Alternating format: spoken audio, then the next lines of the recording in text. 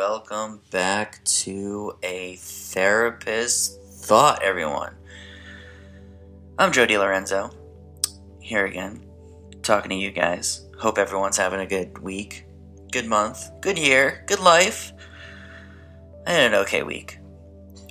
Started off kind of stressed out, but I started meditating and everything was alright.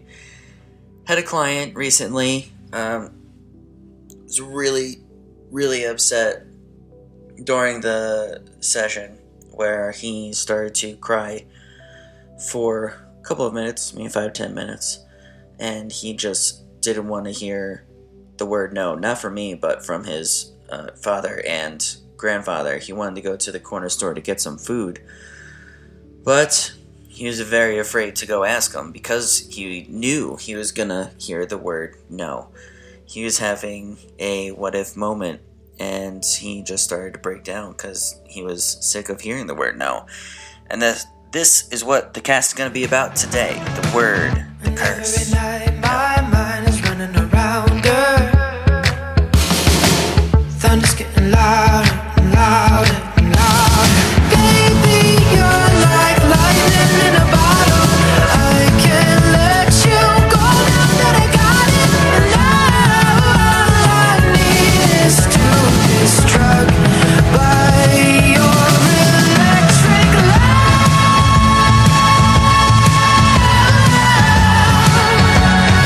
Baby, your electric love. So as many know, we started off as cavemen, Neanderthals, as you will. And everyone, not just us, but all types of animals have the animalistic brain that's just instinctual and has no connection to emotions. And specifically, children have this brain still, and the environment around them is what helps them grow and shape to the humans that they're going to be. And in the animalistic brain, there is a tiny little part called the amygdala, and it is responsible for the flight or fight response. The fight or flight response is when you hear a negative word or something fearful is about to happen. You got two options. You either run from the problem by not speaking or freezing or just going into your room, just isolating yourself, or you can fight physically or verbally to get your point across. Now, I hope that most people don't fight physically or verbally because it just leads to more problems. And I hope that you don't flee, because how are you ever supposed to make a compromise or a conversation out of it to get the answer of what's going wrong? For instance, in my client, when he gets triggered and he hears the word no, he used to fight physically all the time or verbally all the time. Now, through therapy, we're able to help him mold his mind so that he can have a conversation with somebody. Although this weekend was kind of a new event that happened, he's now fleeing from the conversation when he hears the word no. Like I said, he was hungry. He wanted to go to the corner store. His dad and grandpa were right down the stairs, and I didn't mind bringing him to the corner store, no problem.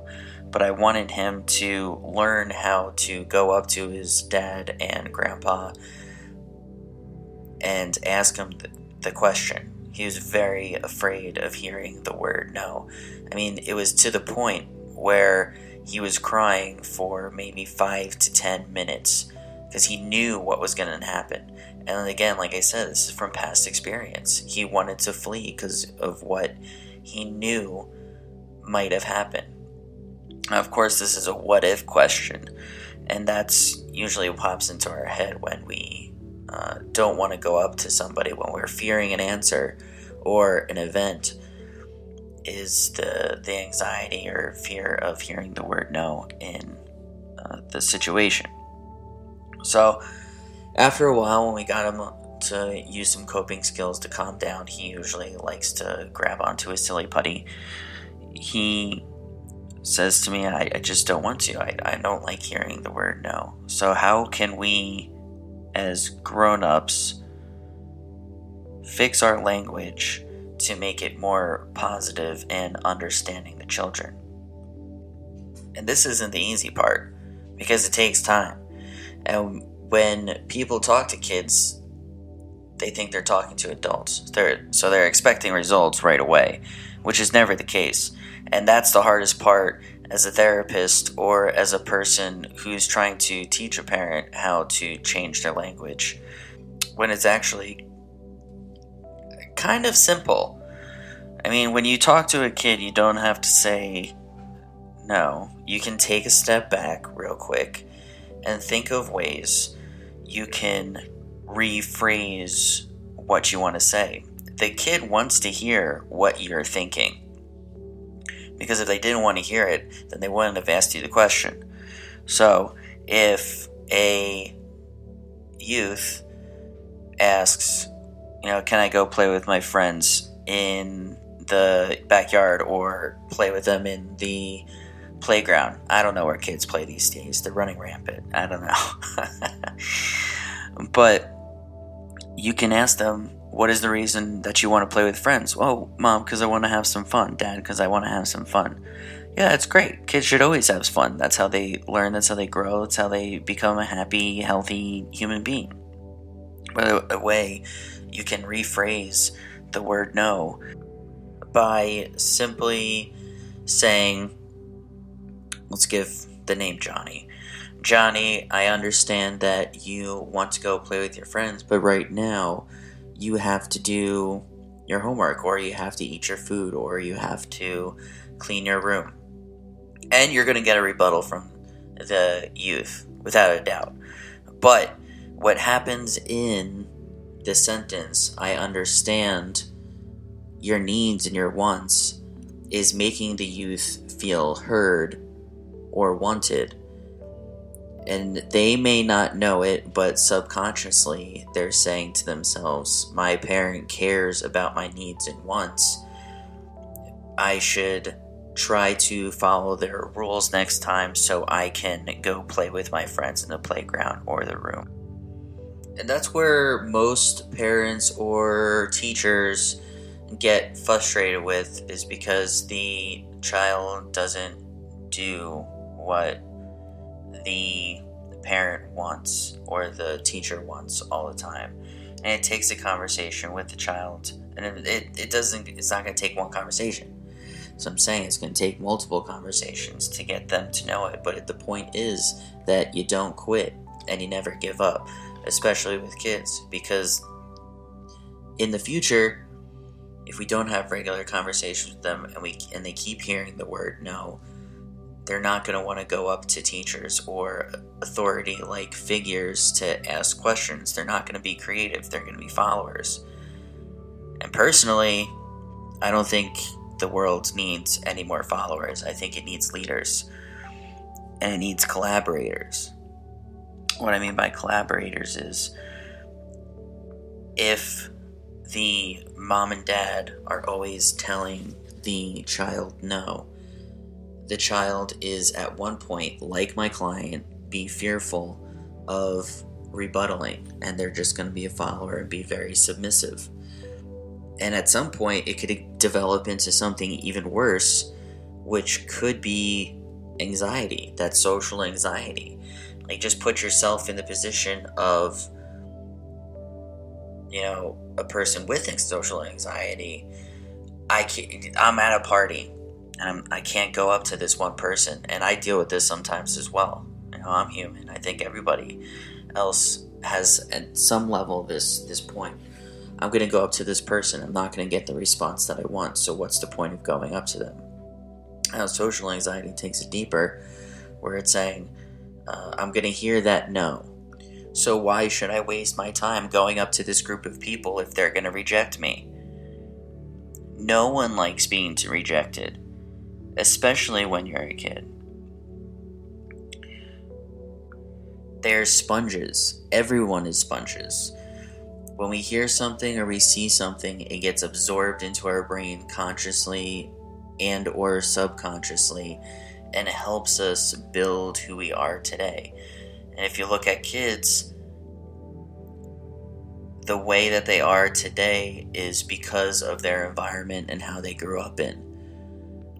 It's very nerve-wracking for a therapist to go up to a parent and say, this is how you,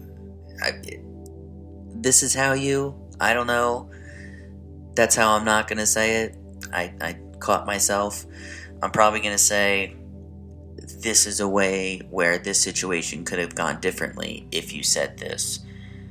Not the word no. And on the other side, not the client side, but the parent side, sometimes we have to deal with the parents. They're going to get angry at us, or they're just going to say, no, this is not a good fit. Because parents can be stubborn. They're in their ways. Think of how long they've been teaching. Think of how long they've been parenting in this situation. They've been parenting for 8 years. And probably more because his sister's a little bit older. So for these specific parents, it is hard. Because they do use a lot of negative language. And it hurts me as an adult and as a therapist, and to hear them say these type of things to my client, because I know how he feels about it. So of course I'm going to go up to the parent and ask them to change their language, because I want my client to get better. I want him to grow up a healthy person. I want him to grow up a leader. And I hope that they do that, but of course I can't force them to do anything. And not only does it take my client time, or any youth time, to build their brain into a healthy one, it's going to take the parents time to learn as well. And which is kind of frustrating for me, because I look at the parents and I say, you see what's going on with your kid, and yet you're not going to improve yourself because you just think it's the child's fault. When in most, if not every case I see, it's the environment that the parents facilitate that's making the child act the way that they are. And I'm not saying it's always the parents, okay? It's starting to sound like I'm saying, the parents this, the parents that. How come you can't treat your kids right? It's sometimes there's the biological factor that plays into it, but we could facilitate biological healthy growth by positive talk and positive thinking with the children. So for the parents and older people in the child's life, I want you to think as their brain is like a big Play-Doh. And it is. It's huge Play-Doh. You are the ones that have your hands on their brain. You're the ones that are sculpting them. So, please, stray from the word no. Let's try different conversations that have positive talk in it, so that one day they can grow older and then they can be leaders and not submissive people who just follow others around. Again, if this podcast had any kind of feelings or brought up any kind of bad memories, go to therapistthought.com. You can click the resources, and there's a suicide hotline, and there's also a addictions link you can click for